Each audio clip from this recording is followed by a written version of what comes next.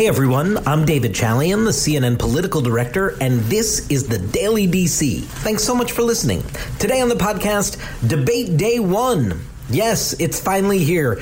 The second round of Democratic presidential debates in this nomination season. Detroit, Michigan is the location, the very home of the story of 2016 in many ways, sort of where we left off in presidential politics, how Donald Trump won the White House. He won this state that had been reliably a Democratic state since the 1980s in presidential contests, and he won it by a razor-thin margin, 10,704 votes, appealing to some of those Reagan Democrats that were created and made famous in Macomb County, but in this trying economy in the industrial Midwest, in a place like Michigan, the manufacturing economy that has upended many people's way of life, their livelihoods, as those manufacturing jobs went away.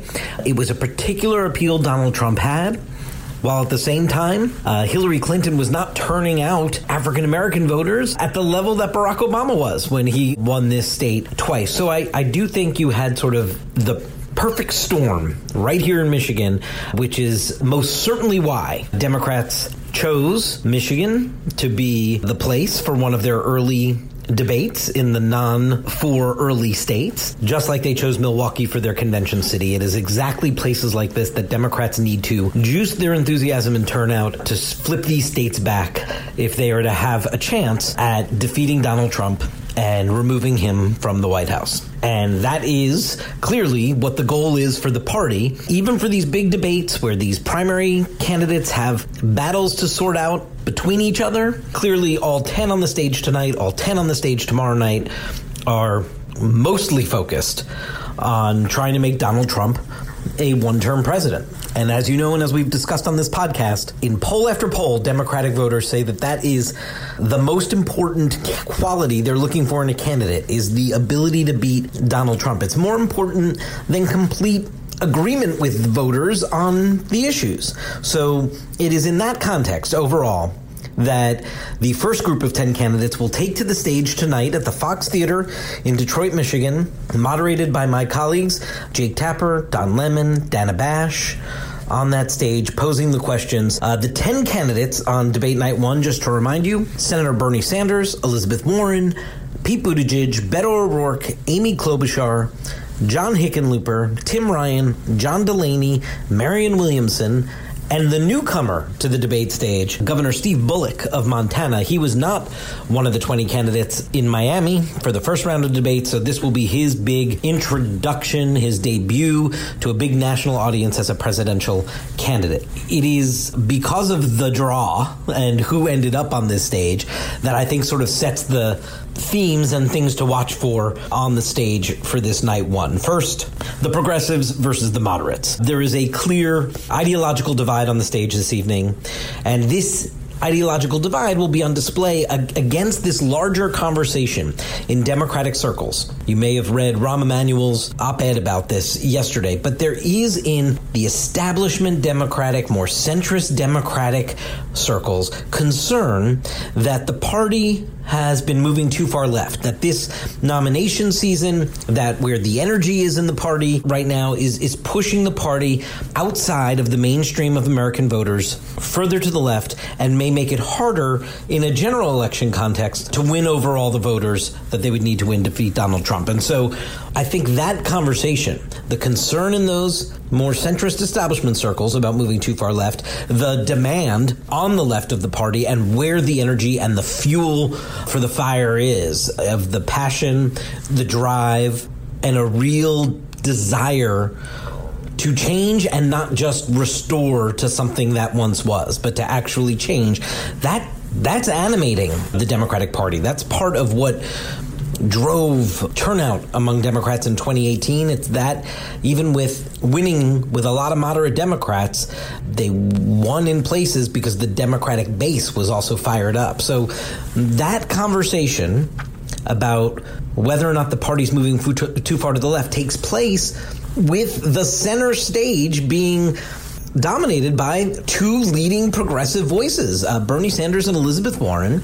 They will be center stage tonight. I doubt there's going to be a ton of debate between the two of them. They agree on mostly everything. They are truly friendly with one another. It is very clear, though, that whatever differences they may have, Bernie calls himself a socialist, Elizabeth Warren calls herself a capitalist, their student loan forgiveness program may be a little different, but there aren't huge gulfs between them. They agree on a lot.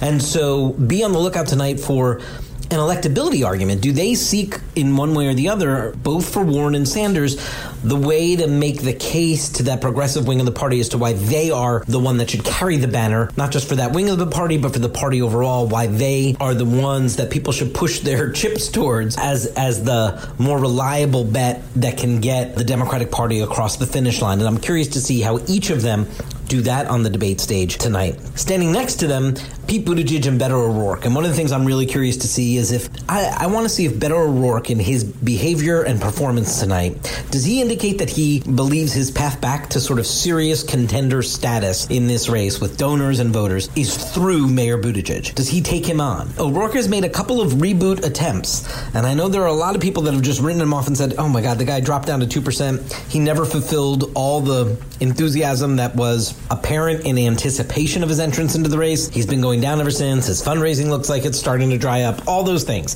have been written and said about Beto O'Rourke. But watch him tonight vis-a-vis Pete Buttigieg, who obviously had a gangbusters fundraising quarter, but who is still struggling to be part of that top tier. Sanders, Warren, Kamala Harris, and Joe Biden, of course. So if O'Rourke starts to try to take on Buttigieg, in certain ways it seems to me he's acknowledging he sees his path back into this race as somebody that will be a real force is through Buttigieg, that they are taking up the same lane and that he sees those voters as available to him. We'll see.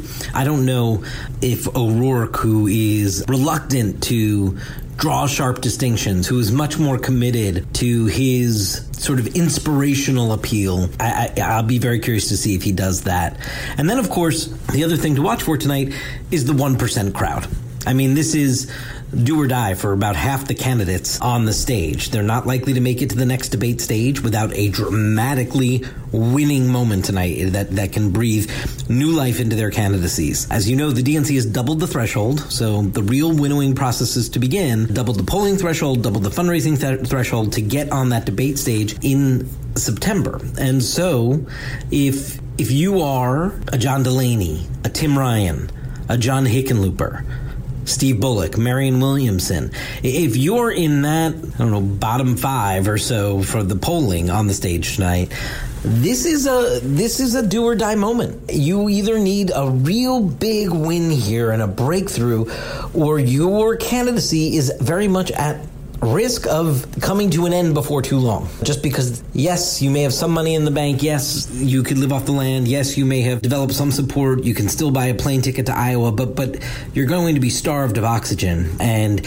it's just going to be far more complicated as we go into the end of the third quarter fundraising period, and as we go into this period where getting to the debate stage is so much harder, it's just going to be a lot tougher after tonight for those folks to really be a part of the conversation without showing some real sense of growing support. And that's why being in front of such a huge national audience as a debate gets you is one of those just rare opportunities to actually make that happen. So that's the other thing I'm watching to see is sort of how those folks sort of take advantage of what the opportunity is for them tonight. So that's sort of what to watch for on night one of these Democratic presidential debates. It all begins on CNN at 8 p.m. Eastern, live from Detroit, Michigan. I certainly hope you'll be tuning in, and please tune back into the Daily DC tomorrow for the highlights of debate 1, and we'll look forward to debate 2.